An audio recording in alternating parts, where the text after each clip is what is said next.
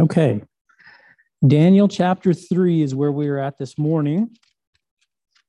We're going to dive into this chapter, and we're going to do our best to make it through this chapter this morning.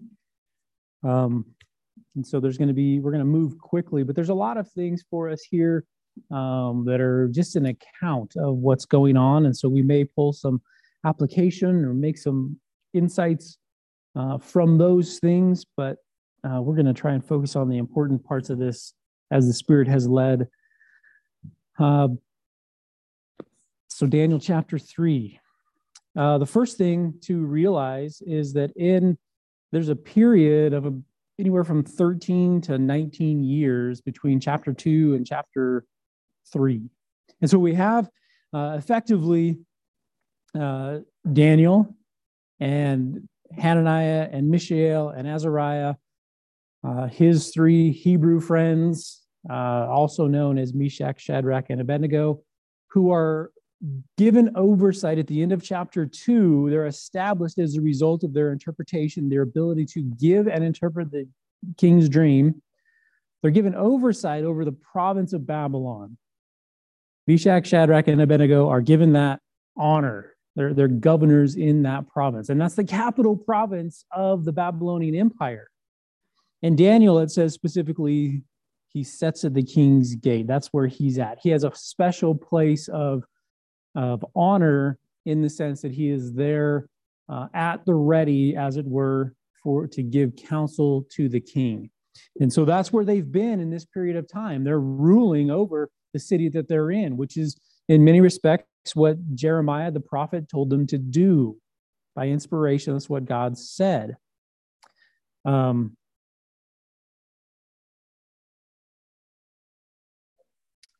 He told them to pray for the peace of the city that they were in. And so here they are operating under that understanding. We get into Nebuchadnezzar chapter 3, verse 1. It says, Nebuchadnezzar the king made an image of gold whose height was 80 cubits and the breadth thereof 6 cubits. He set it up in the plain of Dura in the province of Babylon. So in the capital province, province of Babylon, he makes this image. Now, most of the time, if you look this up, you're going to find that he makes an image of a person. There's no real confirmation of what he's made. I will tell you, though, that the proportions are exactly the same as almost all known ancient obelisks, right? The Lincoln Memorial is an obelisk. It's 90 feet tall and it's 9 feet wide. A 10-to-1 ratio is what we observe in almost all ancient obelisks. I'm of the opinion that's what he put up. I don't think that it was necessarily a person. That would be a very tall and skinny person. So just throwing that out there for your consideration. It doesn't matter. What we do know is that it is certainly an idol, and he's certainly requiring worship of this idol. So what he does is he sends, in verse 2, Nebuchadnezzar the king sent to gather together the princes, the governors, the captains, the judges, the treasurers, the counselors, the sheriffs, and all the rulers of the province to come to the dedication of the image which Nebuchadnezzar the king had set up. And so in the midst of this, he calls all of his leaders together to the plain of Dura, to the initiation, the unveiling, as it were, the open house, however you want to think about it. We're going to kick off the requirement that this is what we worship. And that's what he does. So failure to worship is punishable by death. If you don't worship this idol, you're going to be punished by death. And so we have this national requirement of worship, this top-down distribution of religious requirement, and it's not unique to the Babylonian Empire. In fact, most ancient empires, their demise was preceded by the requirement of religious affiliation. I mean, you think of Rome, right? You're going to worship Caesar. He is going to be considered God. We may practice, quote unquote, religious tolerance as long as it's acceptable. You can have your own God, but you also have to worship Caesar. And almost every ancient empire fell, and that was a common theme. So here is Babylon, not any different. We have this top-down distribution of religious requirement.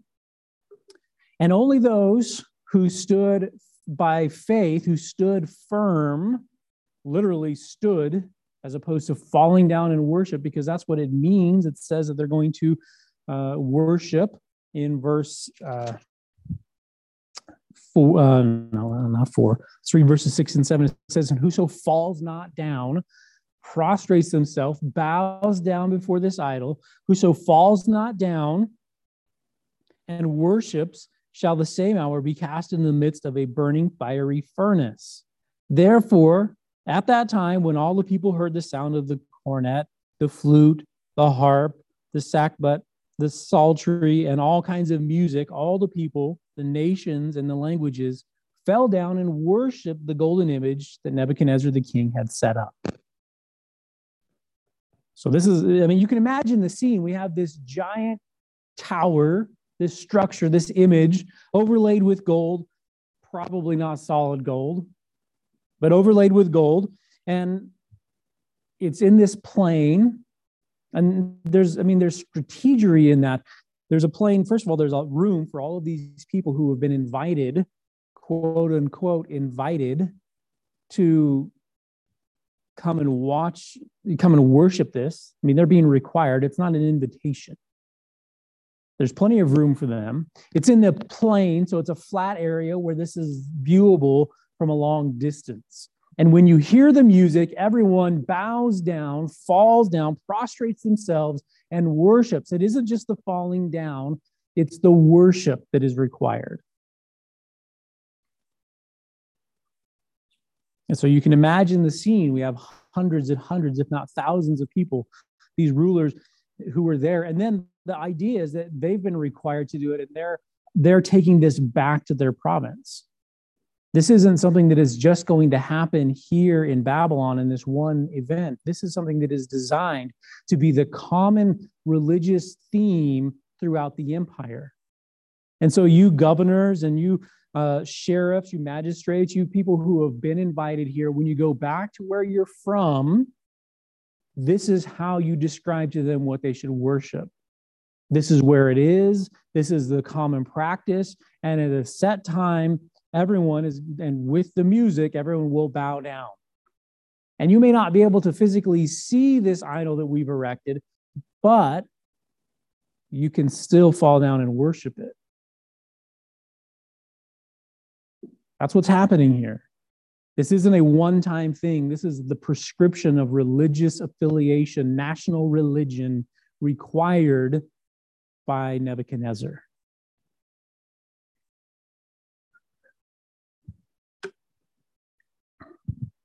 Verse 8. Wherefore, at that time, certain Chaldeans came near and accused the Jews.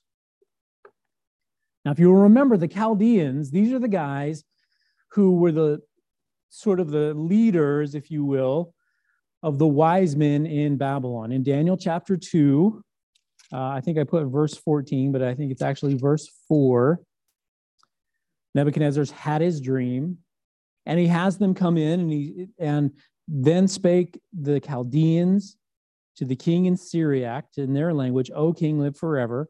And then they're the guys that are saying, we can't give you the meaning of the dream.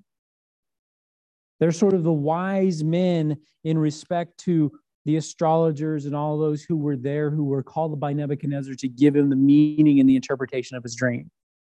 So these guys, first off, we have to understand they have an axe to grind, because they were likely disposed from the position that they may have held in Babylon, in the province of Babylon, by these Jews who could do what they couldn't. Right? So there's potentially they have an axe to grind. But in a greater sense than that, the saints, the people of God, will face the accusations of the enemies of God. And it shouldn't be any different to us, right? What we're memorizing through Matthew chapter 5. And blessed are ye when men shall persecute you. Right? I mean, here it is. We're going to be accused, and falsely it says, for my name's sake, for my sake.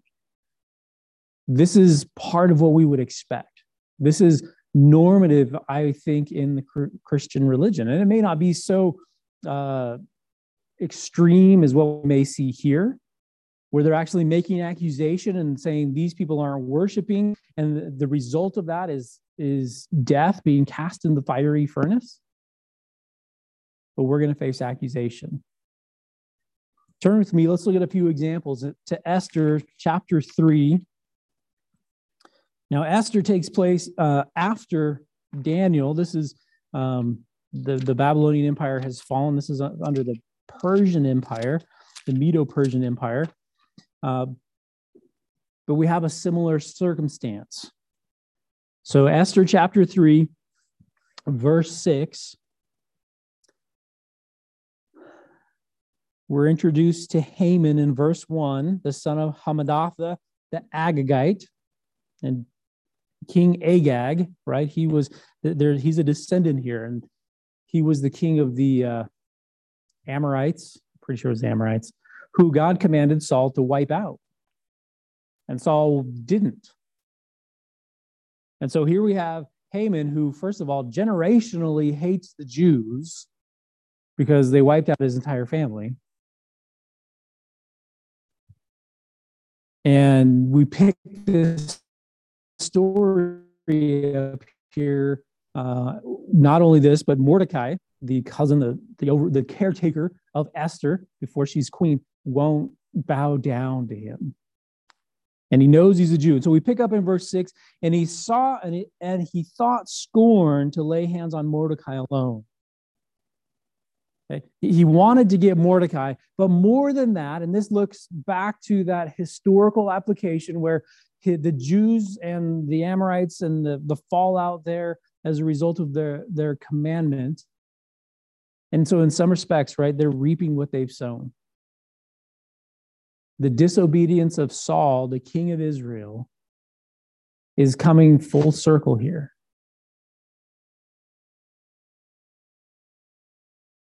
And they showed him, speaking of the king, they showed him the people of Mordecai, which are the Hebrews, the Jews.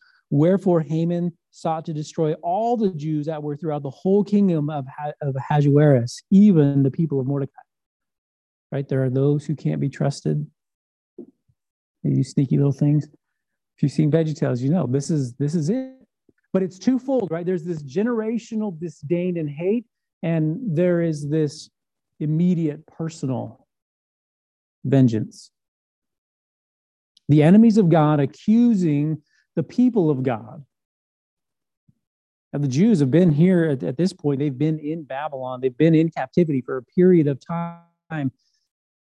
And they're nearing the end of their captivity as we get into Esther. And really, they've been nothing but model citizens. I mean, history would bear that out. They've been nothing but model citizens. In fact, Mordecai is the guy that saw and revealed the plan of these brothers who were going to kill the king. This isn't just Old Testament stuff. Turn with me to Acts chapter 16. The early church faced the same kinds of things, and Jesus, in his concern for us, gave us indication that this is how it's going to be. We are going to encounter hardship. But in Acts chapter 16, I want to begin in verse 20, and we'll read through 22. We have Paul, and he's delivered this gal from demon possession. And as a result of that, her masters see hey, we're not going to make any money any longer. she was running around soothsaying, and that's what was happening. Verse 19 kind of gives us that transition. And then verse 20, and they brought them, Paul and Silas, to the magistrates, saying, these men, being Jews, do exceedingly trouble our city.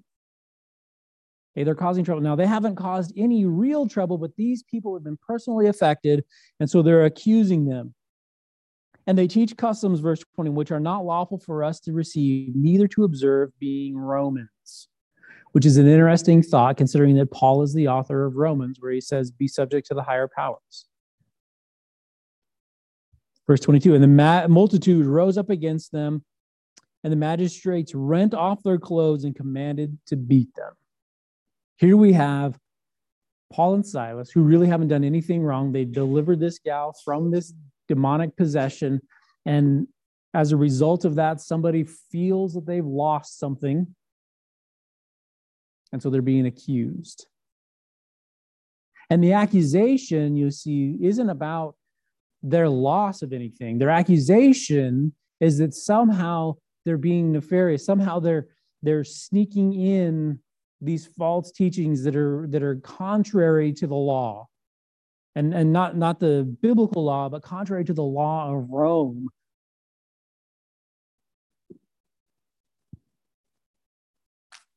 Accusation. Acts chapter 28. There's a lot of places in the book of Acts we could have gone. Peter and John were accused in Acts chapter 4 after they healed the man at the Beautiful Gate. In Acts chapter 28, we find as well in verse 22,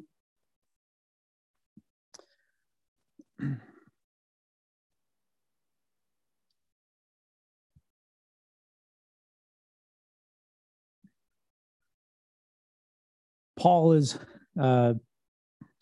writing, and he's from verse 20, he says, for this cause, therefore, have I called for you to see you and to speak with you, because that for the hope of Israel I am bound with this chain. And they said unto him, we neither received letters out of Judea concerning thee, neither any of the brethren that came showed or spake any harm of thee. But we desire to hear of thee what thou thinkest. For as concerning this sect, we know that everywhere it is spoken against.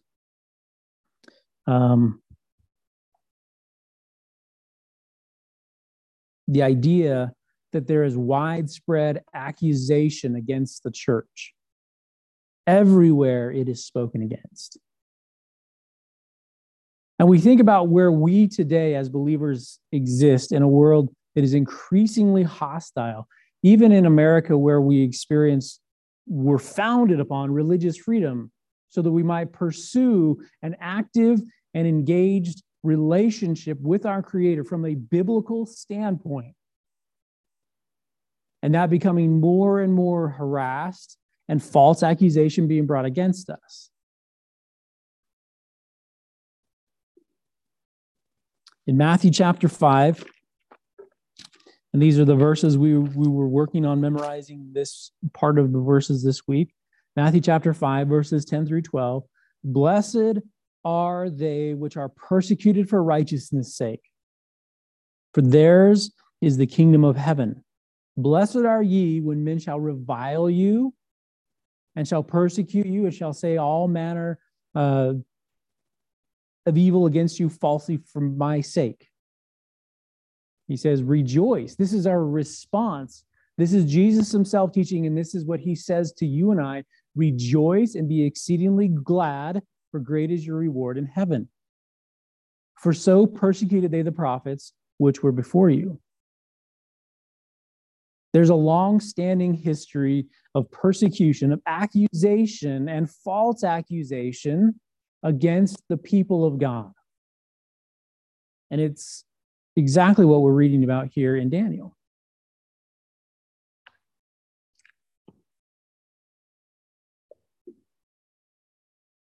The reason that these accusers are eager to accuse, whether it's in Daniel, whether it's those that we would read about in Acts, whether it's those that we encounter in Matthew chapter 5 that Jesus is looking forward to and talking about, the reason that they are eager to accuse is a heart issue. It's really a sin issue. And so what I would encourage you is, number one, don't take it personal. It's not an attack against you and me personally. They haven't rejected you and they haven't rejected me. They have rejected their creator and they've rejected his truth. That's what they're rejecting. That's what they're fighting against. It's a sin issue. In 2 Corinthians chapter 5, let's turn there and look.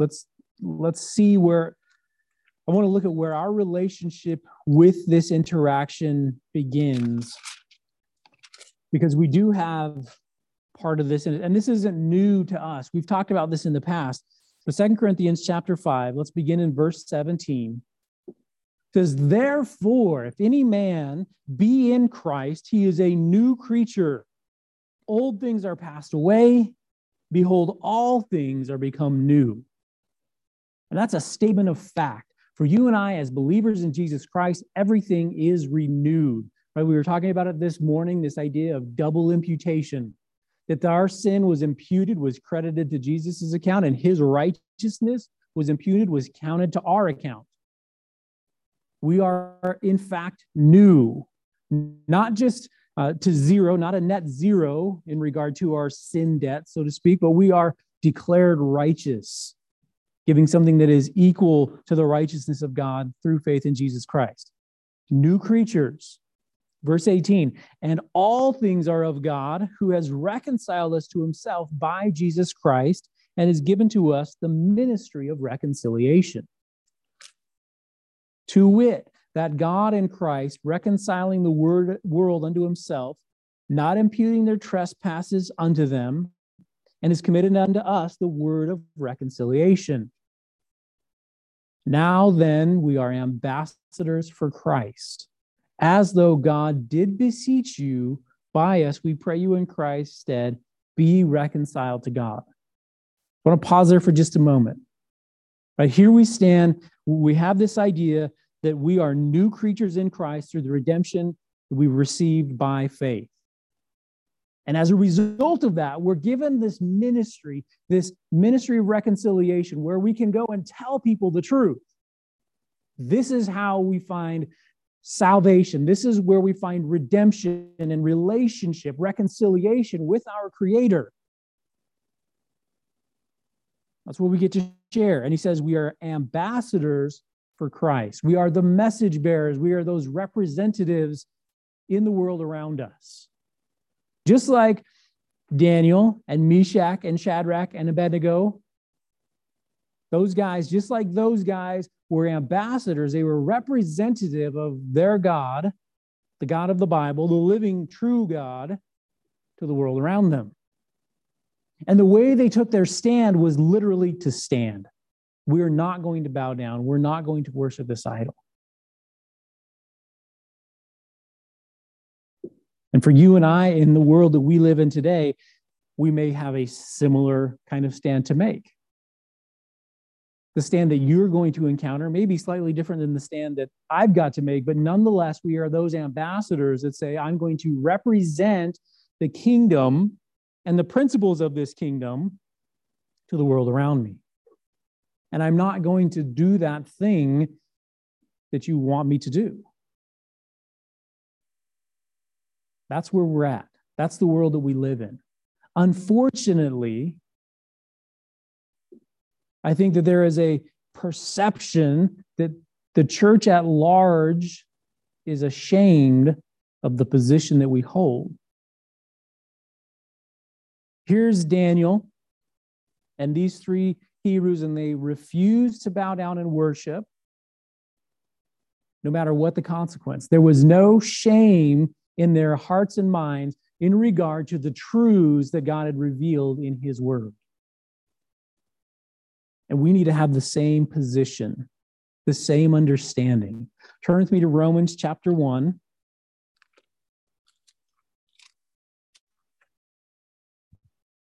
In this context, when we're talking about this, how does that shame manifest itself?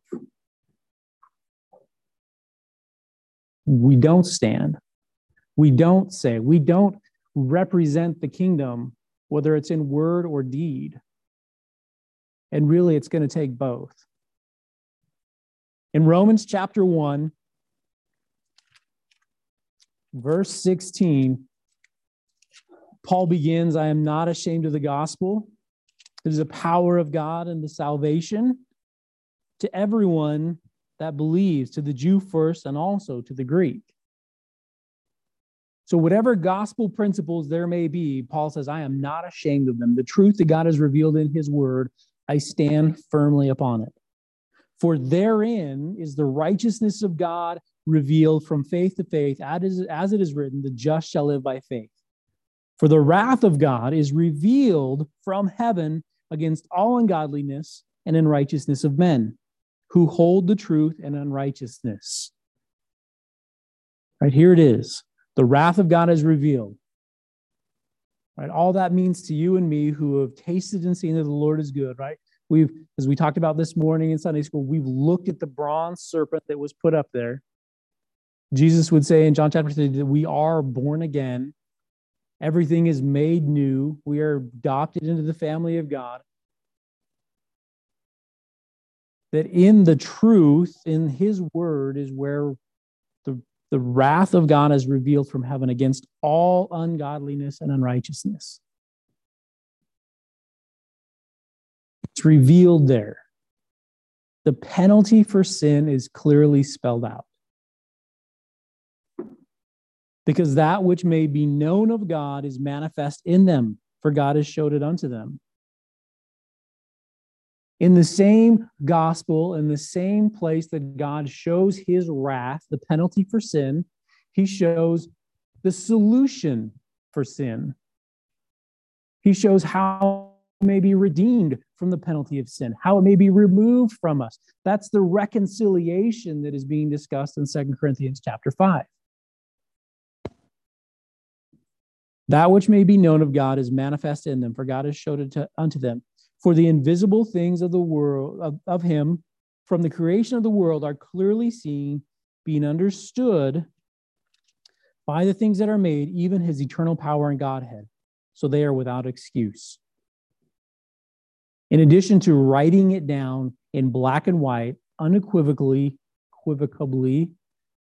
God says, listen, I'll show it to you in my creation.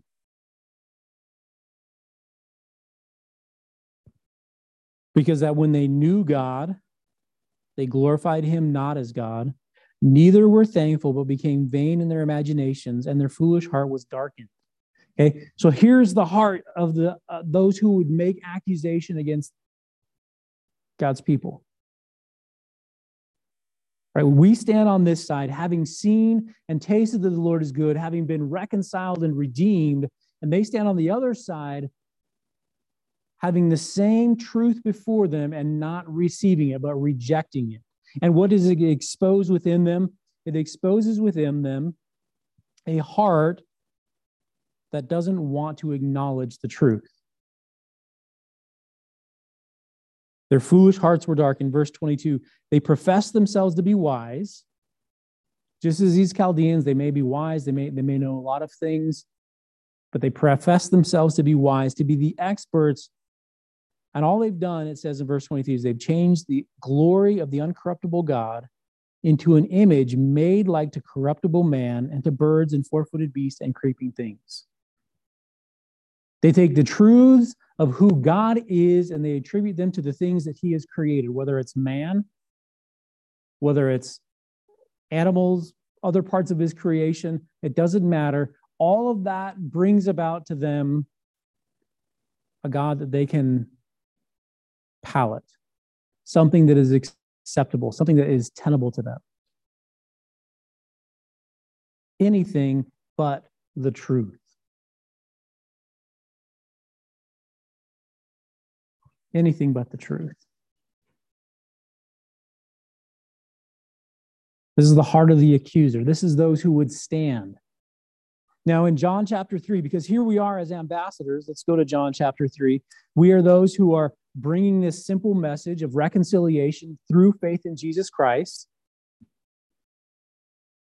And these are those who are rejecting of it, who are making accusation against us falsely so that they may not have to have that light shining into their lives anymore. John chapter 3, verse 16, for God so loved the world that he gave his only begotten Son, that whosoever believes in him should not perish, but have everlasting life. For God sent not his Son into the world to condemn the world, verse 17, but that the world through him might be saved. What did Jesus come to do? Redeem mankind, that the world through him might be saved. That is the truth. That is the heart of God revealed in Scripture and in the person of Jesus Christ. His mercy and his love is on display in the person of Jesus Christ. Romans 5:8 would tell us that God showed us his love, that he commended it towards us. And while we were yet sinners, Christ died for us. But it continues on, and it gives us some insight. This is the heart of God. This is where he's at. This is what he is offering and what he has provided fully and completely. But he that believes on him is not condemned, but he that believes not is condemned already, because he has not believed in the name of the only begotten Son of God. I want to just pause there for a moment, right? We talked about that punishment, the wrath of God for sinfulness, for unrighteousness being clearly understood and revealed. All the way back in the very beginning, in Genesis, when Adam and Eve chose to disobey God, when they chose to engage in sin and eat of the fruit of the tree of the knowledge of good and evil, God told them what would happen. He said, in the day that you do, you will die. The consequence of sin is death. We reap, even as believers, we reap the physical manifestation of that promise, of that consequence. But on the other side of that, for you and I as believers, we don't reap the spiritual part of that, where we are spiritually dead. We are spiritually alive. We've been given the water and the bread, as Jesus would use those illustrations, so we never thirst. We have that eternal life. But those who are outside of Christ, as it says, they are condemned already, not because of what they've done, but because of their sin nature. They're going to sin. They have sinned. Anyone that says they haven't is sinning in the midst of that, because they're lying. Sin is our predisposed position. We are born at enmity, enemies of God. We are not on his team. And the penalty for you and I there is death. We are condemned already. And this is a condemnation, that light has come into the world, and men love darkness rather than light, because their deeds are evil. So here's the heart. We are standing here as the ambassadors of God, revealing the righteousness of God, the mercy and the love of God, the wrath of God for sinfulness. And what it forces them to acknowledge is their need. And when we look at the need that we have for Jesus Christ, we have to acknowledge our sinfulness. We have to acknowledge that even though I've done righteous things, even though I am a quote unquote good person, even though I'm not as bad as other people, or I thought I was doing right, I was very sincere, I'm still a sinner. I'm still in desperate need of the righteousness of Christ. And that's a truth that many are unwilling to accept. It's a truth that many are unwilling to grab onto and to receive. Verse 20 says, for everyone that does evil hates the light, neither comes to the light, lest his deeds should be reproved. They don't want to be exposed. They don't want them to be understood and known for what they really are. They don't want to grapple with their sinfulness. But he that does truth comes to the light, that his deeds may be made manifest, that they are wrought in God.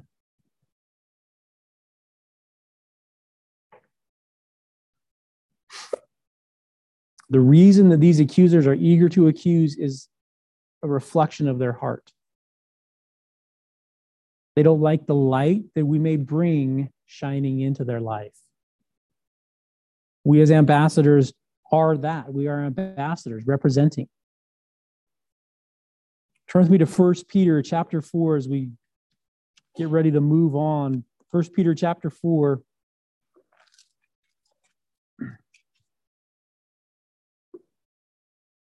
From the standpoint of everyone there in the plain of Dura, with looking at this idol that's been erected, there's no reason for them not to bow down and worship. We're faced with imminent death, cast into the burning fiery furnace if we don't. There's no reason for them not to. But they look at these three young men, and I'm convinced there's four, because even though Daniel's not mentioned, he's still alive. So he's obviously writing.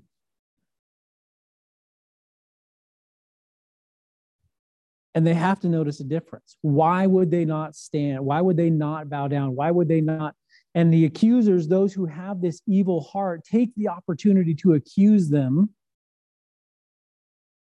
But their witness stands. In 1 Peter chapter 4, verses 3 through 4, wherein, and here he is, he's talking about our life in the past, how we had plenty of time to live like everyone else, to remain and hide out in the darkness.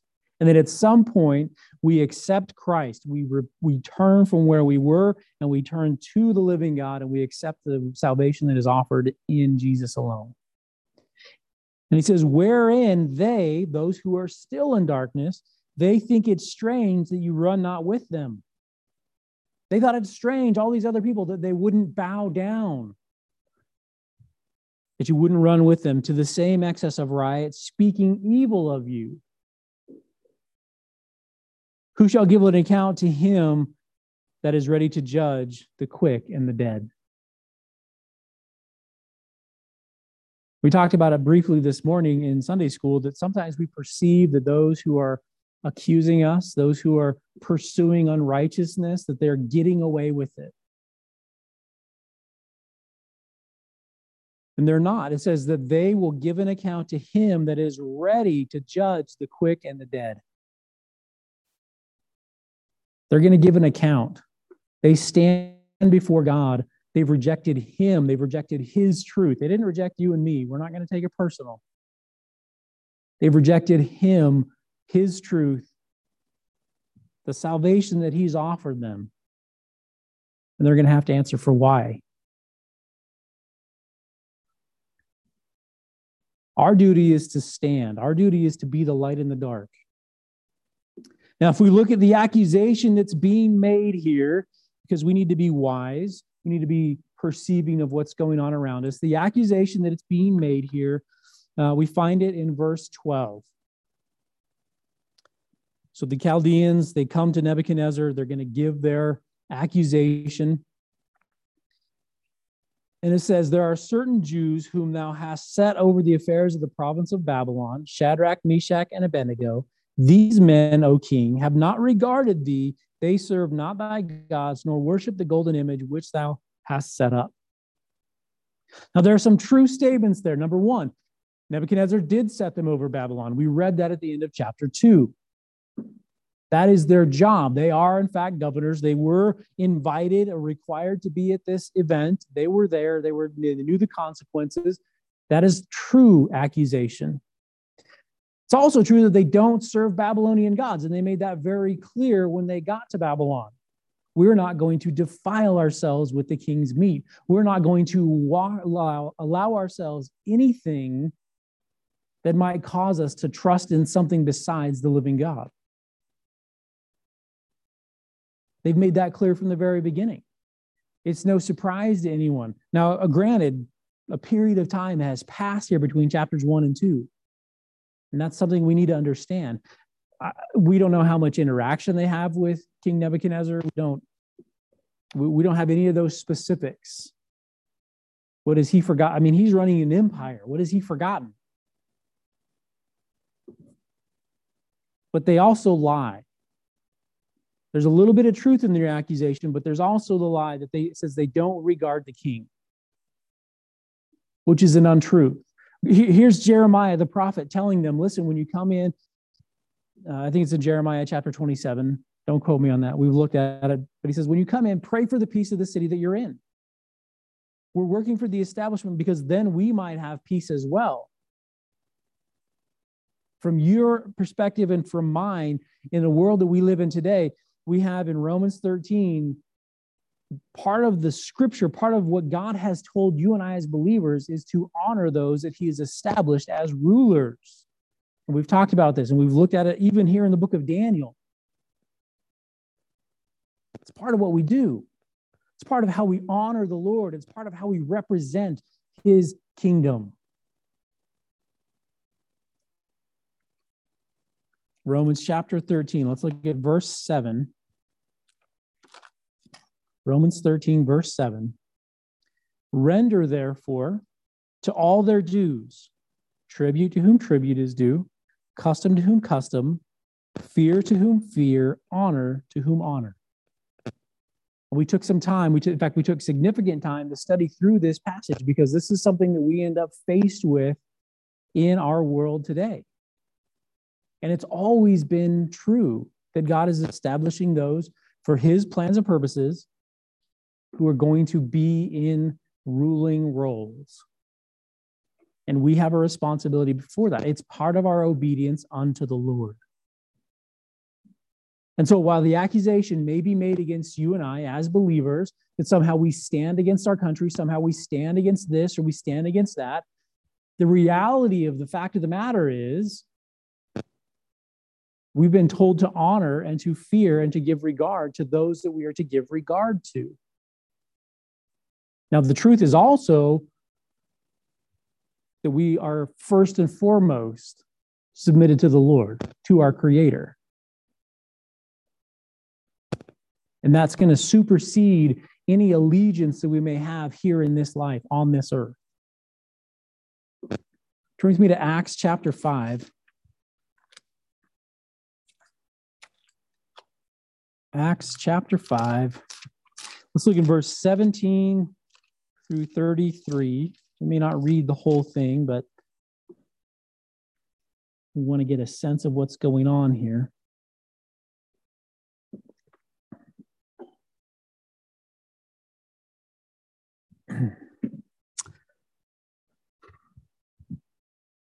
So we have the church growing. We have Ananias and Sapphira. They've lied to the Holy Spirit. They're drug out. That's at the beginning of the chapter. We have the signs and wonders that are being done by the apostles, so much so that they bring the sick people out so that Peter's shadow will just fall across them as he walks down the street. And that's where we pick up. And then in verse 17, it says, Then the high priest rose up, and all that were with him, which is the sect of the Sadducees, and were filled with indignation. What do they see? They see a growing movement. They see something that is happening here. The people are curious. The people want. The people are seeing the signs and wonders. God is confirming the authenticity of his church right here in Jerusalem. And they're filled with indignation because we're the guys. We're the ruling class. We're those that God has established. And they have their personal problems with that as well. We're losing revenue. Jesus' overthrow of the tables there, the money changers in the temple was, and they're being upset about that, had nothing to do with their righteousness there. Had everything to do with how they were lining their pockets through the extortion that was happening. And so that same kind of thing is happening here. There's a perception of loss to them, and they're filled with indignation. We put the guy to death, and yet what he's trying to establish is still growing. And they laid their hands on the apostles and put them in the common prison.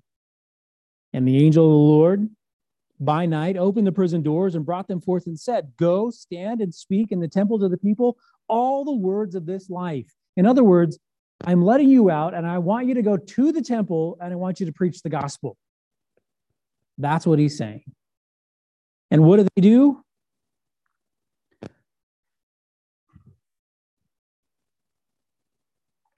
And when they heard that, verse 21, they entered into the temple early in the morning and taught.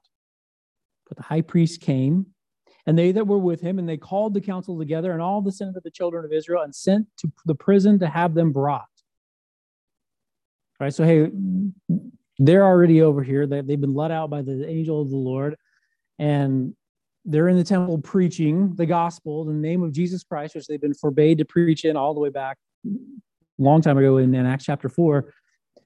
And they get together in the morning and they send the jailer to go get the apostles. When the jailer gets there, what does he find? They're already gone. And in fact, they're in the temple right now preaching about Jesus Christ, whom we forbade them to preach about.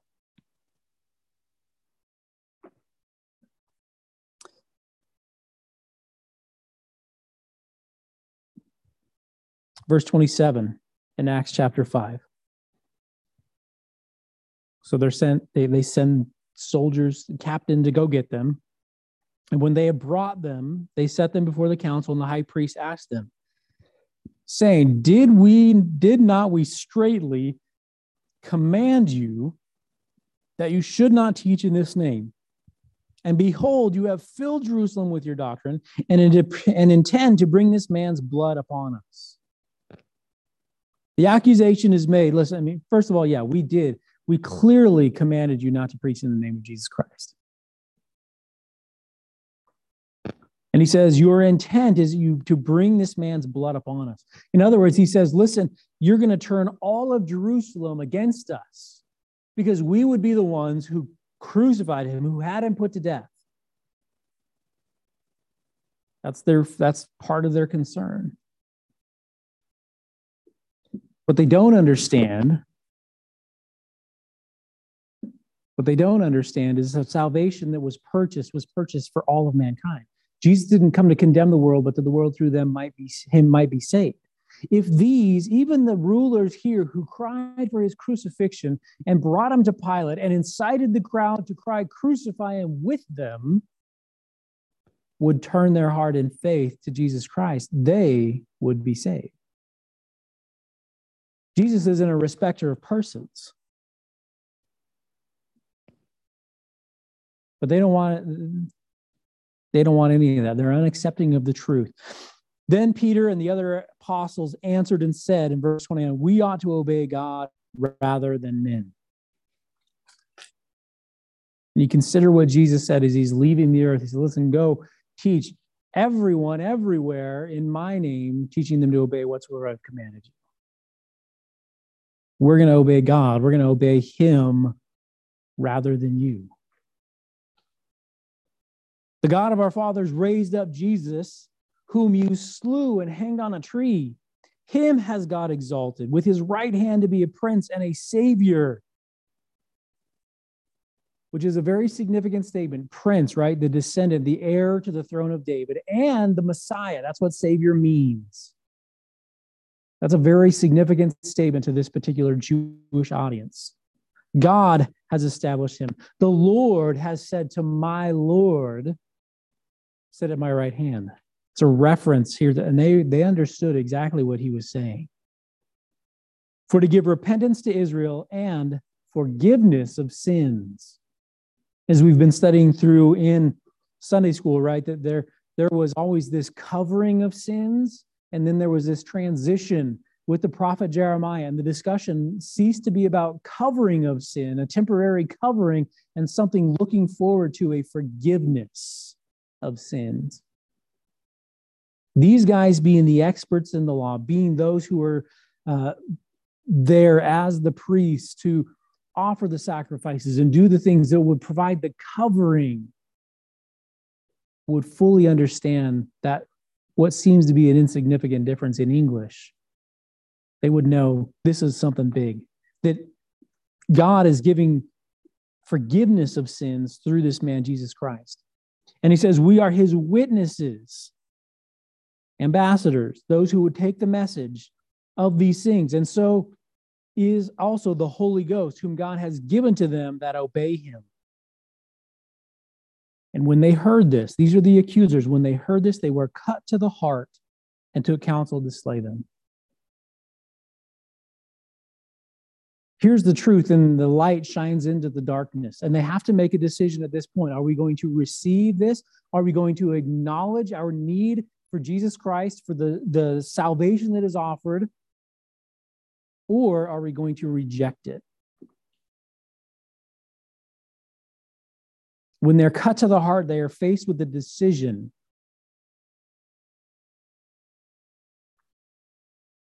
And they took counsel to slay them. Their decision is pretty obvious. When we face these accusations, we have to understand there's going to be some truth and there's going to be some lie in the midst of that. And we have to be acknowledging of the truth because the truth is the truth. And we have to be willing and able to explain that truth. Just as Peter did here, he said, listen, we ought to obey God rather than men. That is the truth. The only reason we would disobey you guys is because what you're commanding us to do is against what God commanded us to do. So are we willing, right? We're talking about, and we've spent a lot of time delving into apologetics, being able to give an answer for the reason of the hope that lies within us, to make a biblical defense of the principles and the doctrines of Scripture. Can we do that? That's what Peter did. He took the truth, the doctrine that has been established throughout Scripture, and he carefully explained it in a simple sentence. We have to obey God rather than man. And then he went on and he took the opportunity while he's there and he shares a little bit of the gospel and he left them with a choice.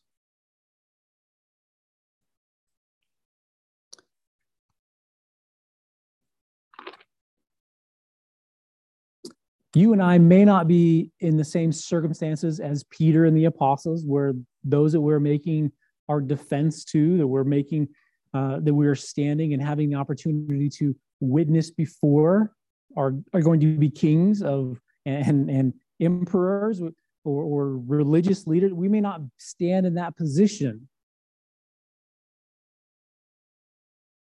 Here's Daniel's 3 friends, and they stand and they're brought before Nebuchadnezzar. They have to answer why. Before the king, before the guy who, as far as they're concerned, is able to put them to death. Jesus addressed this to some in Luke, well, actually in all the Gospels. We're going to look in Luke chapter 12.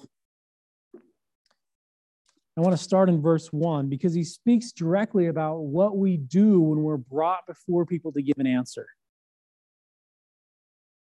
And we may be faced with this, and I hate to be the doomsayer because it's not who I usually am.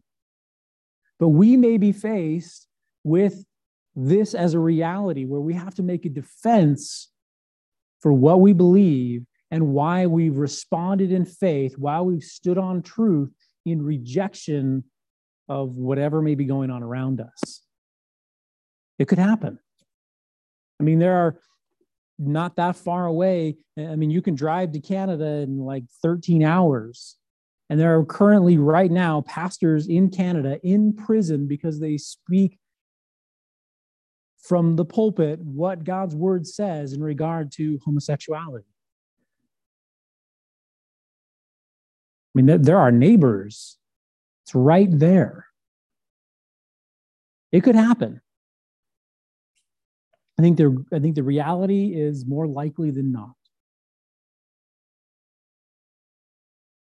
Luke chapter 12, Jesus says, in the meantime, when there were gathered together an innumerable multitude of people, insomuch that they trode on one up another, he began to say unto his disciples, first of all, beware ye of the leaven of the Pharisees, which is hypocrisy. Beware of the leaven of the Pharisees, that which corrupts the Pharisees, which is hypocrisy. Here's the thing. The Pharisees knew the law. I mean, that's what they were zealous about. They knew it inside and out. But their personal lives proved that they were unwilling to live the law they were so, quote unquote, zealous about. That's the hypocrisy. That's the hypocrisy. So here you and I as believers, he's saying, beware of the leaven of the Pharisees. This is the things of God. This is where he stands. Are we willing to live it? Are we willing to be obedient? This isn't works. This isn't something to earn or merit favor with God. This is, well, we're going to get to that. I don't want to get ahead of myself. We're going to address that in just a moment, okay? But that's the leaven of the Pharisees. saying one thing and doing another? Are we as believers, as those ambassadors of Christ, providing a consistent message to the world around us? He says in verse 2, for there is nothing covered that shall not be revealed, neither hid that shall not be known. You're not going to get away with it. It's going to be exposed. People are going to see, in other words, therefore, whatsoever you have spoken in darkness shall it be heard in the light. And that which you have spoken in the ear in closet shall be proclaimed upon the housetops. And I say unto you, my friends, be not afraid of them that kill the body, and after that have no more that they can do. Right, here's the thing. If we say, listen, God has in fact established all authorities, and we're going to obey them in so much that they are not causing us to disobey God, and then we stand around and we badmouth them, and I'm not saying we can't articulate a negative opinion, but you know the difference, right? Defame them. Are we owning up to the acknowledgement that this is obviously God's man, or he wouldn't be there? This is the person that God has established in leadership, or they wouldn't be there.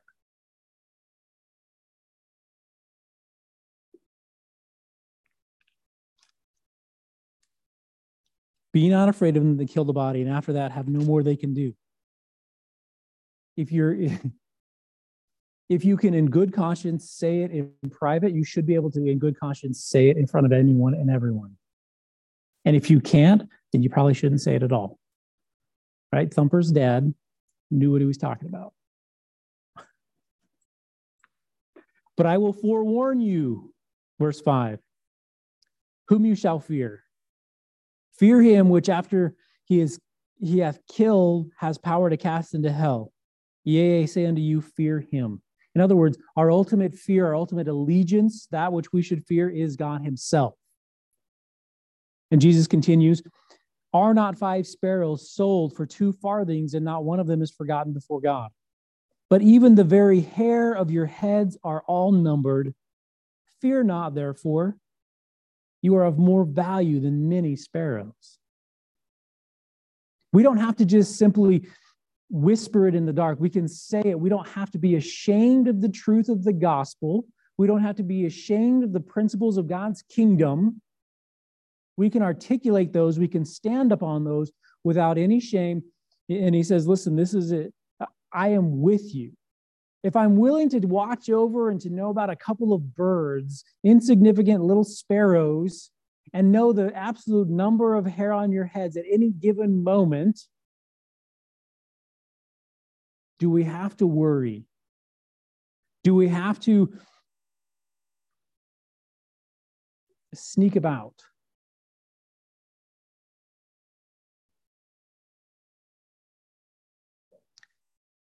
Whosoever shall confess me before men, him shall the Son of Man also confess before the angels of God. But he that denies me before men shall be denied before the angels of God. And whosoever shall speak a word against the Son of Man, it shall be forgiven him. But unto him that blasphemes against the Holy Ghost, it shall not be forgiven. And when they bring you unto the synagogues, and this is the substantive part as we look at this passage this morning, when they bring you unto the synagogues and unto the magistrates and powers, take you no thought how or what thing you shall answer, what you shall say, for the Holy Ghost shall teach you in the same hour what you ought to say.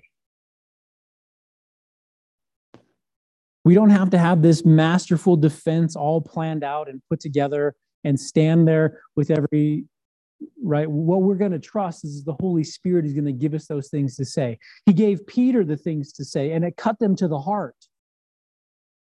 And at the same time, we're going to be yielded to those things. Now, that doesn't give us the excuse to not study to show ourselves a workman that needs not be ashamed, because we're rightly dividing the word. It doesn't give us that excuse. Thy word I have hidden in my heart that I might not sin against thee. But what it does mean is that God is sovereign, and in his providence has brought us to that audience, and that's the way we should view it, this audience that we might articulate what he wants us to articulate. Here is Meshach, Shadrach, and Abednego, and they stand before the Nebuchadnezzar, who literally holds their lives, their physical lives, in his hand. And he tells them, you will bow down and worship this idol that I've established when you hear the music.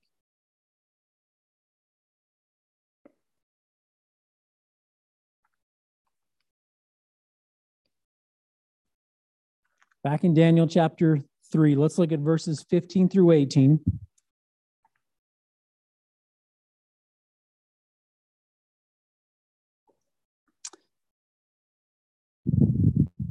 Well, I'm going to start in verse 13. Then Nebuchadnezzar, in his rage and his fury, after he gets the report of these Jews, commanded to bring Shadrach, Meshach, and Abednego.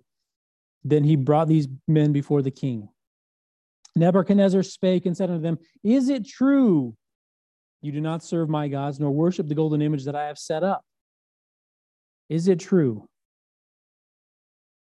And he says, now if you be ready, that at what time you hear the sound of the cornet, the flute, the harp, the sackbut, the psaltery, and dulcimer, and all kinds of music, you fall down and worship in the image I have made. Well, effectively, I'm going to give you one more chance, guys. And if you do exactly what I say, if you fall down, if you worship this idol, when you hear the music like you're supposed to, it's going to be well with you. You're going to get out of this. But if you worship not, you shall be cast the same hour into the midst of a burning fiery furnace. And who is that God that shall deliver you out of my hands? He reminds them of his authority. We have these guys in between the proverbial rock and a hard place. We have nowhere to go. We're standing before the king. He can literally command all these people, and any one of them, to throw us into the fiery furnace. It's ready. He's told us exactly what's going to happen. And he challenged them. He says, what God can deliver you out of my hands? Which should give us some indication of where Nebuchadnezzar's heart is right now, isn't it? And this is part of the reason why some people will illustrate that idol that was put up as a statue of Nebuchadnezzar himself.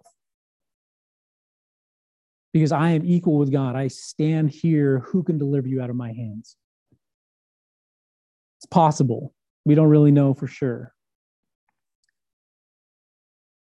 Romans 8:31 says, if God is for us, who can be against us?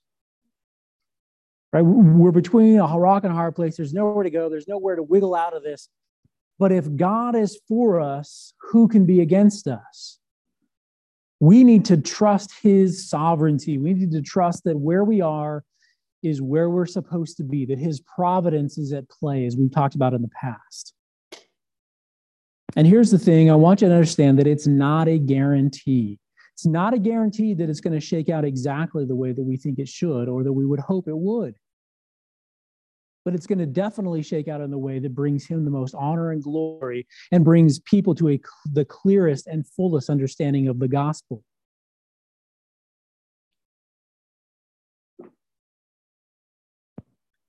Let's read their response. Beginning in verse 16, Shadrach, Meshach, and Abednego answered and said to the king, O Nebuchadnezzar, we are not careful to answer thee in this matter. That word careful, it literally means there is no need that we answer you in this matter. Effectively, they're just throwing it all out right there. We've already given you our answer. We didn't bow down the first time. We're not going to do it again.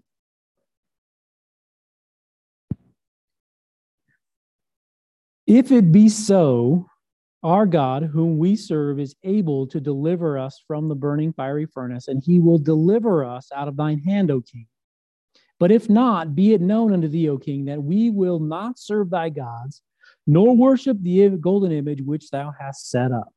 Now, we read that, it says, if it be so. And we read that, and in English, it's almost it almost can be interpreted as if there's some doubt. But what it really means, and if you look in some other translations, they translate it a little more accurately. It says, It is so that our God can deliver us. There's no question. They are certain of the ability, the faithfulness, and love of God. They're absolutely confident that God can deliver them, but they're not absolutely certain of the outcome. They don't know exactly what God is going to do in that circumstance because he's there. He's going to do whatever needs to be done to bring himself the most glory, to portray the gospel the most accurately. So they're not certain of the outcome. They don't know exactly what's going to happen. And they say that in verse 18. But if he doesn't deliver us, he can, but if he chooses not to, it doesn't change the outcome of what's going to happen here. In Psalm 27, I want to look at a few verses here because we may, as I said, we may be faced with certain similar circumstances at some point. Who knows? And we need to have, and even if it isn't certain life and death circumstances, it doesn't matter. The persecution, the hardship that we may face, we might lose a job, we may lose a relationship. None of those things are applicable here. Psalm 27, verses 1 and 2. The Lord is my light and my salvation. Whom shall I fear? The Lord is the strength of my life. Of whom shall I be afraid? When the wicked, even mine enemies and my foes, came upon me to eat my flesh, they stumbled and fell. You notice here that there's certainty. The Lord is this thing. This is absolutely true of God and who he is. In Isaiah 26:3, this is a memory verse not too long ago. I don't know the fourth verse. I apologize. Isaiah 26:3. Thou will keep him in perfect peace, whose mind is stayed on thee, because he trusts in thee. Trust ye in the Lord forever, for in the Lord Jehovah is everlasting strength. In Psalm 23, the shepherd psalm there, the Lord is my shepherd, I shall not want. He makes me lie down in green pastures. He leads me beside the still waters. Yea, though I walk through the valley of the shadow of death, I will fear no evil. For thy rod and thy staff, they comfort me. Thou preparest a table before me in the presence of mine enemies. This is where Meshach, Shadrach, and Abednego's confidence is. This is where their heart is. Their trust is completely and wholly in the Lord. They're unwavering in their devotion, in their faith, in their trust. They know that he can. They know that he might even be desirous, but they don't. They know that he also may not for his intents, for his purposes. And I'll tell you this, that every martyr throughout history has had the same assurances and held the same position that God can, but if he doesn't, it doesn't change my devotion to him. Turn with me to Romans 14. Romans 14, verses 7 through 8. Paul reminds us, and Paul was familiar with persecution and hardship. For none of us lives to himself, and no man dies to himself. For whether we live unto the Lord, and whether we die unto the Lord. Whether we live, therefore, or die, we are the Lord's.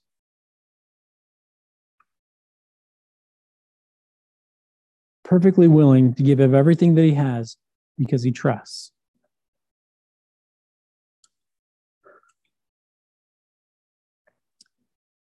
These three guys have a persevering trust in the Lord. Now, in Exodus chapter 20, verses 3 through 5, this is where God in the Ten Commandments is giving the commands that, hey, listen, you don't have any other gods before me.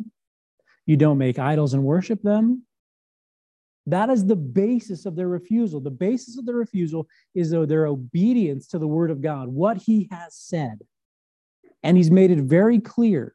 And they're not going to do anything that jeopardizes that. They want to honor him in all that they do. They have a persevering trust.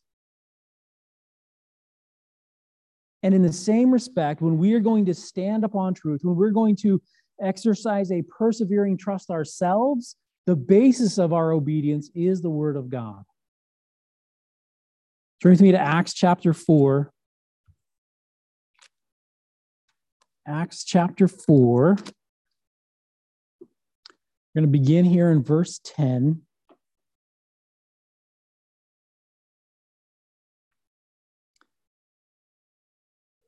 Peter and John are standing there, and they're being accused. They're on trial for healing the invalid man there at the beautiful gate. And Peter starts with this in many respects. He says, "Be it known unto you all, and to all the people of Israel, that by the name of Jesus Christ of Nazareth, whom you crucified, God raised from the dead. Even by him does this man stand here before you whole." Okay, so he proclaims, first of all, it wasn't us. We were just his disciples. We're those who are following in his footsteps, doing as he's commanded us. And here it is. Jesus Christ has done this. And he continues on and he gives them some biblical foundation for Jesus Christ. This is the stone which was set at naught of you builders, which has become the head of the corner. There's an Old Testament reference here all the way back in Psalm 118 where it talks about this stone that was established as the cornerstone, and it's going to be rejected. And he continues, neither is there salvation in any other name under heaven given among men whereby we must be saved. This is it. Salvation is through Jesus Christ and him alone. And it says in verse 13, now when they saw the boldness, that's those who are putting them on trial, the Sadducees, saw the boldness of Peter and John and perceived that they were unlearned and ignorant men. I mean, they were fishermen. They weren't scholars. They weren't educated. They weren't those that stood and orated before the people. They marveled. And this is an even more significant statement. Not just that they marveled, they took knowledge of them that they had been with Jesus. And beholding the man which was healed standing with him, they could say nothing against it. I mean, here's the guy. He couldn't walk. We've all seen him here day after day after day for his entire life before the beautiful gate, asking for alms. And here he is now standing. Not only that, yesterday he was walking and leaping and praising God.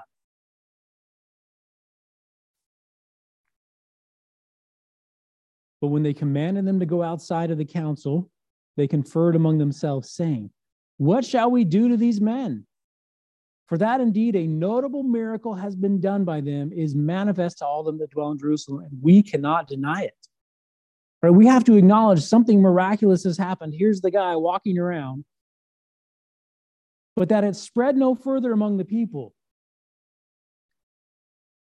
It should be a red flag that there's any but whatsoever. They told us that this was done by Jesus. This is the power of Christ. This is the authentication of the truth of the gospel. But we're going to reject that. We don't want it to spread any more among the people. Let us straightly threaten them that they speak henceforth to no man in this name. At this point, right, they're conspiring. They bring Peter and John back in and they tell them that you can't speak. They commanded them not to speak at all, nor teach in the name of Jesus. This is the threatening that they give them. This is it. You cannot speak in the name of Jesus. You can't preach in his name. You can't teach in his name.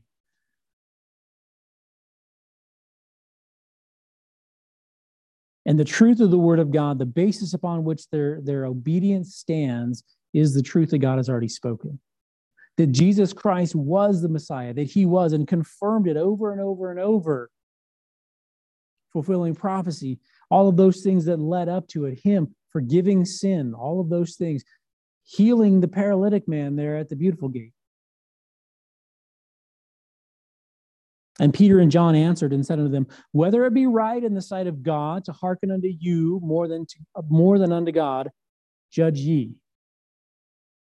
And you got to note the phrasing here, right? You judge whether it's right for us to obey God or to obey you, because you're telling us to do something that is contrary to what God has said. He makes it very clear in his statement, but he's not antagonistic. He just says, you judge that. You judge that.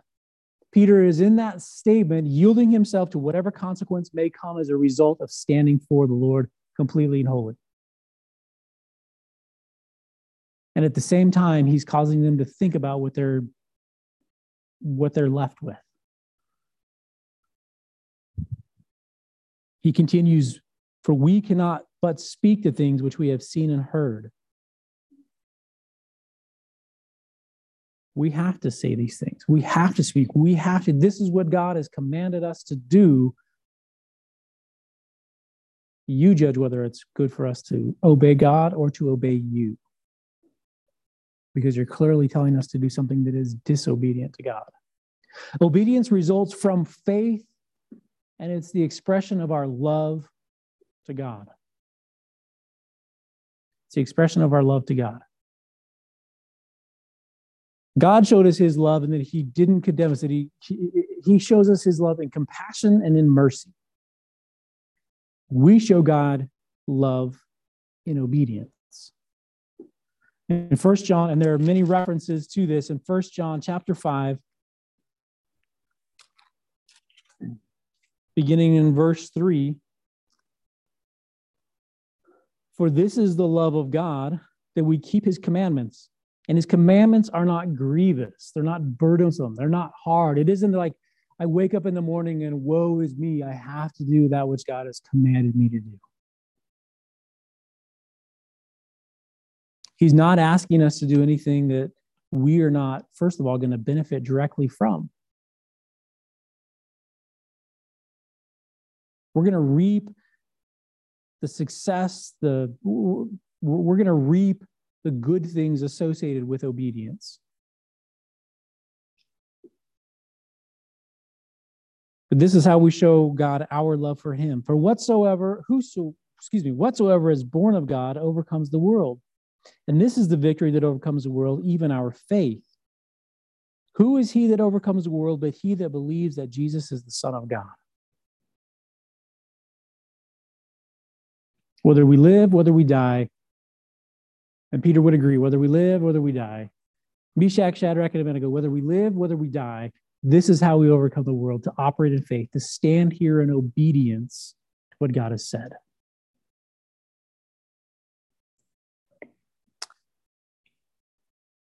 And so they're immediately out of the pot and into the fire, literally. That's what happens to Meshach, Shadrach, and Abednego, these three Hebrew boys who stand there and they say to Nebuchadnezzar, we are not going to worship. In fact, don't even play the music again. There's no need that we would answer you because it's not going to change anything. And the response is this, in verse 19, then was Nebuchadnezzar full of fury, and the form of his visage, his face, was changed against Shadrach, Meshach, and Abednego. Therefore he spake and commanded that they should heat the furnace 7 times more than it was wont to be heated. Right? Fire that puppy up hot 7 times more than we've ever fired it before. And when you think about this furnace, right, what we have to understand is that, it's like a brick kiln. This is a building designed to stack wet bricks in, light a fire in the middle, and the heat will bake the bricks.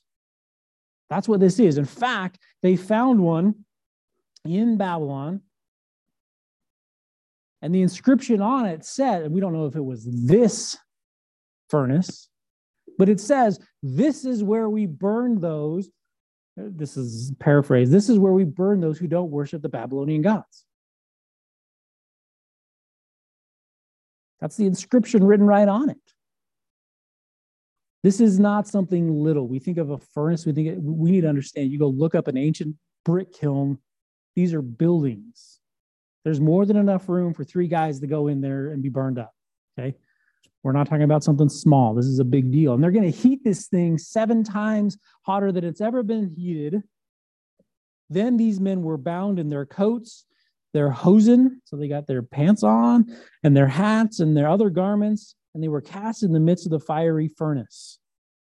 Therefore, because the king's commandment was urgent and the furnace exceeding hot, the flame of the fire slew those men that took up Shadrach, Meshach, and Abednego. And these 3 men, Shadrach, Meshach, and Abednego, fell down bound into the midst of the burning fiery furnace.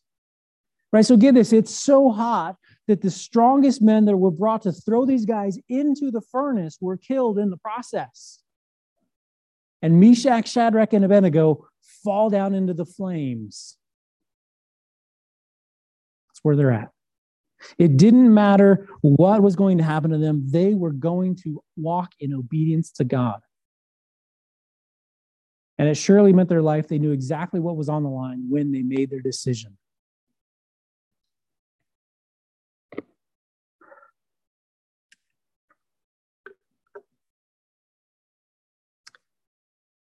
Verse 24.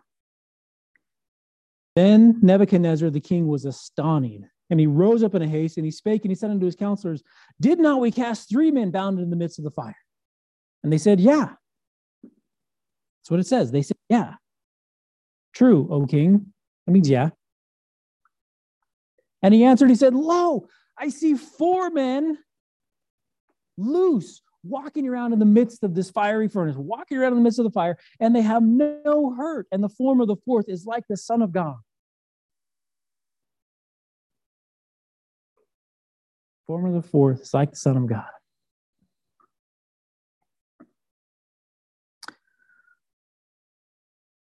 Their bonds are burned. I mean, they're loose. They're walking around free.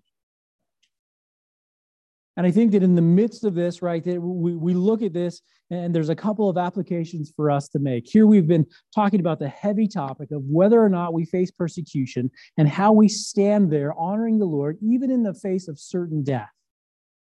And then on the other side of this fire, right, that which is going to consume our life, we find freedom. And that's ultimately true, right? That in Christ, we have that freedom. We have the assurance of where we're going to go. We are loose. We are free. They're walking around and they're unhurt. So much so, look at verse 27. The princes, the governors, and the captains, the king's counselors, being together, saw these men upon whose bodies the fire had no power. Right? So they're in the fire, this super hot furnace that even killed the people who were throwing them into it. And they're unharmed, even so much that the hairs weren't singed, neither were their coats changed. Yeah, their clothes are just fine, nothing, no harm to them whatsoever, nor the smell of fire had passed on them. They didn't even smell like smoke. That's how unharmed they were. God didn't just deliver them, he delivered them completely and without any reservation. Now, turn with me to Psalm 91 for just a moment. Psalm 91, verses 3 through 9.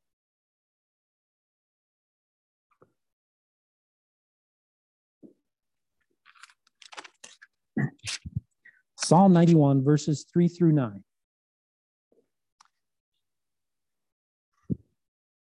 Surely he shall deliver thee from the snare of the fowler and from the noisome pestilence. He shall cover thee with his feathers, and under his wings shalt thou trust. His truth shall be thy shield and buckler. Thou shalt not be afraid for the terror by night, nor for the arrow that flies by day, nor for the pestilence that walks in darkness, nor for the destruction that wasteth at noonday. 1,000 shall fall at thy side, and 10,000 at thy right hand, but it shall not come nigh thee. Only with thine eyes shalt thou behold and see the reward of the wicked, because thou hast made the Lord, which is my refuge, even the Most High, thy habitation. Because we chose to trust in the Lord completely and wholly, because we chose to abide in him and his truth, without any reservation, we're going to be delivered. Now, I don't think that this is necessarily a reference to physical deliverance. It may be. We may experience physical deliverance. We talked about that a couple weeks ago, right? That God may remove us or the circumstance from us that's causing us hardship. But even if he doesn't remove that, the truth is this, right? He talks about here that we see the destiny, if you will, of the unrighteous.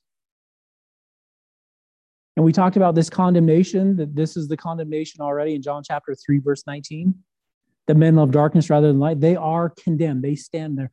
Their destiny is certain, and it's eternal spiritual death. But our destiny is life in Christ. Right? For you and I, to live is Christ, but to die is gain. So when we talk about their bonds being burned, when we talk about the deliverance, when we talk about them being unharmed, unscathed by the fire, that which would be there in their life, there are so many applications that we can make. The ultimate, maybe not the ultimate application, but the end conclusion, right, is that even in the midst of their looking at death, they're delivered. That we who are in Christ are delivered from this to something better. And even if we aren't, even if we are spared our life, even if we go through the hardship, through the fire, it's a refining process. Where on the other side of it, we are made more like Christ. We talked about it this morning, right? In Sunday school, that here is God, and those that he loves, those that he is pleased with, he's going to chasten and correct. And he may allow persecution in your life or in my life to be part of the process by which we would be molded into the image of Christ. Now, Nebuchadnezzar looks and he says, look, the form of the fourth is like the Son of God. And if you're looking in the King James, they capitalize S and G, the Son of God. So the question is this a Christophany? Is this a pre-incarnate appearance of Jesus Christ? Now, I tend to be very careful with those. There are those that I can say are pre-incarnate manifestations of Christ, like Melchizedek. Why do I say that? Because the New Testament tells us that was Jesus Christ. We don't have to guess. This doesn't have a biblical confirmation. It could be, but at the same time, it may not be. And I tend to fall to the side that it really isn't. It doesn't have to be for God to have delivered miraculously by sending his angels, which is, I think, really what happened. When you get to verse 28, Nebuchadnezzar says, blessed be the God of Shadrach, Meshach, and Abednego, who sent his angel, which is really the same word, sent his angel. Now, he's not an expert. Nebuchadnezzar's not an expert. So I'm not weighing too heavily on that.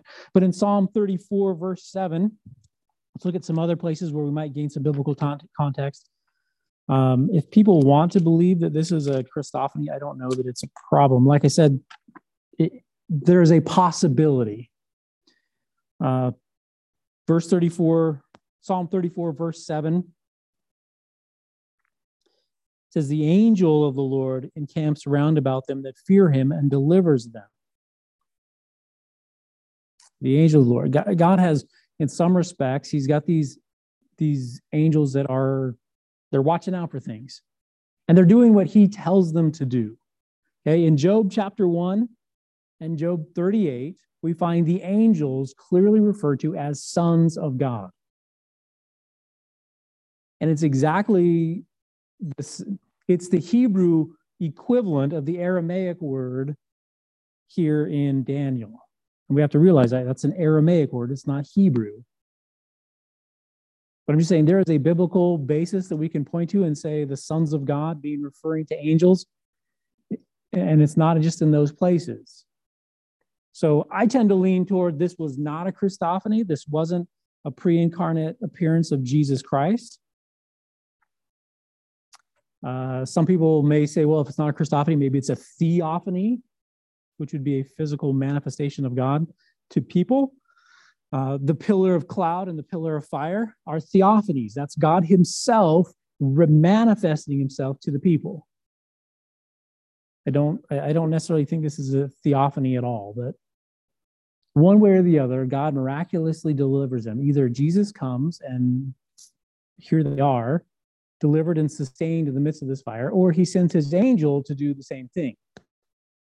One way or the other, God is delivering these guys miraculously. I only bring it up because it's something that we need to know about here. I don't think that it's critical to the story. Now, here are the results. Let's look at the results of God's faithfulness. Results of God's faithfulness. Verse 26, Nebuchadnezzar came near to the mouth of the burning fiery furnace, and he spake and said, Shadrach, Meshach, and Abednego, you servants of the Most High God, come forth and come hither. Then Meshach, Shadrach, and Abednego came forth out of the midst of the fire. There's a recognition of the supremacy of the living God. Nebuchadnezzar, Babylon, they worshiped many gods. They had a supreme deity, Marduk, but they had a pantheon of gods that they worshiped. And here's Nebuchadnezzar acknowledging, you guys are the servant of the Most High God. You're his servants. He's delivered you. That's where he's at. There's an acknowledgement of that. Verse 29, he says, therefore, I make a decree that every people, nation, language, which speak anything amiss against the God of Shadrach, Meshach, and Abednego shall be cut in pieces, and their houses shall be made a dunghill, because there is no other God that can deliver after this sort. By the way, there are many historical references to under Nebuchadnezzar's rule of people being cut in pieces and their houses being made dunghills. This is something he did. He didn't mean this metaphorically. He literally did this. The second result is they don't dishonor the Lord. It's a proclamation in the kingdom. Don't dishonor the Lord, the living God of Meshach, Shadrach, and Abednego. Not only that, but we see the promotion of the faithful. Then the king promoted Shadrach, Meshach, and Abednego in the province of Babylon. The reason they were promoted isn't because they proved themselves to be strong. The reason they were promoted is because God was proven to be strong in who he said he was. And they were proven to be his servants. It may not always work that way. We read instances in Scripture where that wasn't the outcome. But nonetheless, the outcome is that God is recognized for who he is. Whether they acknowledge it, like Nebuchadnezzar did, or whether they choose to reject it and cover it up, like the Sadducees with Peter and John. He is made known, no matter what the circumstance, no matter what the ultimate outcome may be. I want to close this morning, and I want to talk about living sacrifice, because that's what Meshach, Shadrach, and Abednego were effectively. They were living sacrifices. They chose that no matter what would happen, no matter how this shook out, that God could, but maybe he won't. And even if he doesn't, we're not going to deny him. Just like Job would say in Job 13:5, though he slay me, yet will I trust him.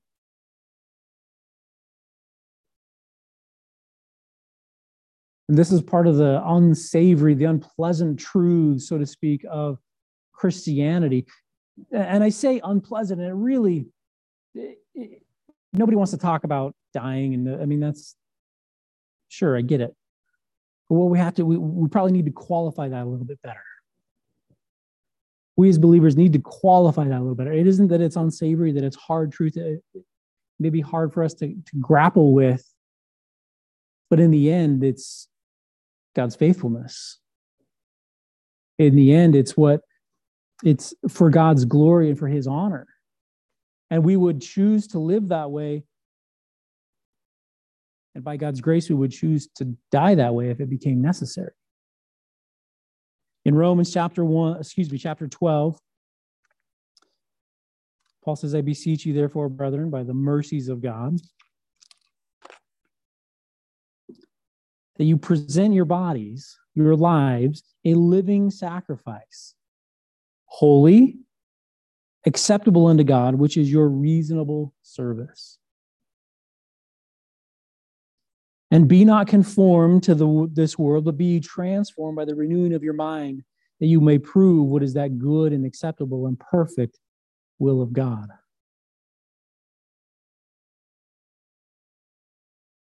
He tells you and I, and we spent a lot of time as we looked at this passage, that we present our lives, our bodies, a living sacrifice. This isn't a means, and I just want to get this out here right at the very beginning. This isn't a means to earning salvation. This isn't somehow making us favorable to God, and so much so that he would give us eternal life. No, this is the result of a heart that has been saved. This is a result of being brought into his kingdom. This is a reciprocation of the love that we've received from God the Father in his Son, Jesus Christ, who did everything, absolutely everything necessary to redeem us. And he freely offers that, even to the sacrifice of his own Son, so that we might be made his children and declared to be righteous. And you and I may, at some point, who knows, in our lives, be called upon to stand. Now, the living sacrifice, the giving of our bodies, may not require that we have to give our lives per se in a literal form. It may. There are martyrs after martyrs after martyrs that have done just that. But there are also those who stood, who, no matter what the cost to them was, were willing to say that my life, my physical comfort, the things that I cherish here, so to speak, are nothing by comparison to the glory and the honor of the Lord. So even if I suffer loss or harm as a result, I'm going to stand for him. And that's the hard part, because there are many things that we hold near, that we hold dear, many things that we love, people that we are concerned for, things that we enjoy. And am I willing to do whatever God has called me to do, whatever circumstance I may find myself in? Stand to be a living sacrifice. Meshach, Shadrach, and Abednego were completely devoted. They were living sacrifices. And in the end, their lives, their sacrifice was a witness to everyone who was there. Just as ours may be a witness for who God is, for the salvation that he offers in Jesus Christ, that we would be willing to serve him above all. Let's pray. God, we thank you. We praise you.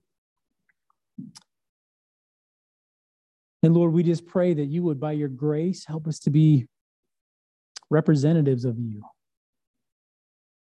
Lord, we would all hope and we would pray for one another that we wouldn't be faced with those circumstances, that we wouldn't be faced with tough decisions. But Lord, in the same breath, we would all pray for the same grace, that we might be living sacrifices. We might be those witnesses, even unto the end, if necessary, for you, our King and our Savior. God, we pray for those that are in leadership. We pray for our country. We lift those things up to you, Lord, asking that you would hear our prayers in that regard, that we might live peaceable lives, even as your word says. And at the same time, Lord, by your Spirit, would you lead us into your word and into truth, that we might be ready and equipped to give those answers as we have opportunity to stand for you. Knowing, Lord, that it may not be before kings and governors, but it may be before friends and neighbors and family. And that, Lord, your Holy Spirit is going to give us utterance to your glory and to their betterment, to their hearing of the gospel. We pray for them now, Lord, those who will hear. We pray for their hearts, that they would be softened, that they might be receptive to the truths of Scripture. And God, I pray that as we continue through our study in the book of Daniel, Lord, we would be equipped and challenged and furnished unto every good work that you would call us to. We praise you now, Lord, and we give thanks in Jesus' name. Amen.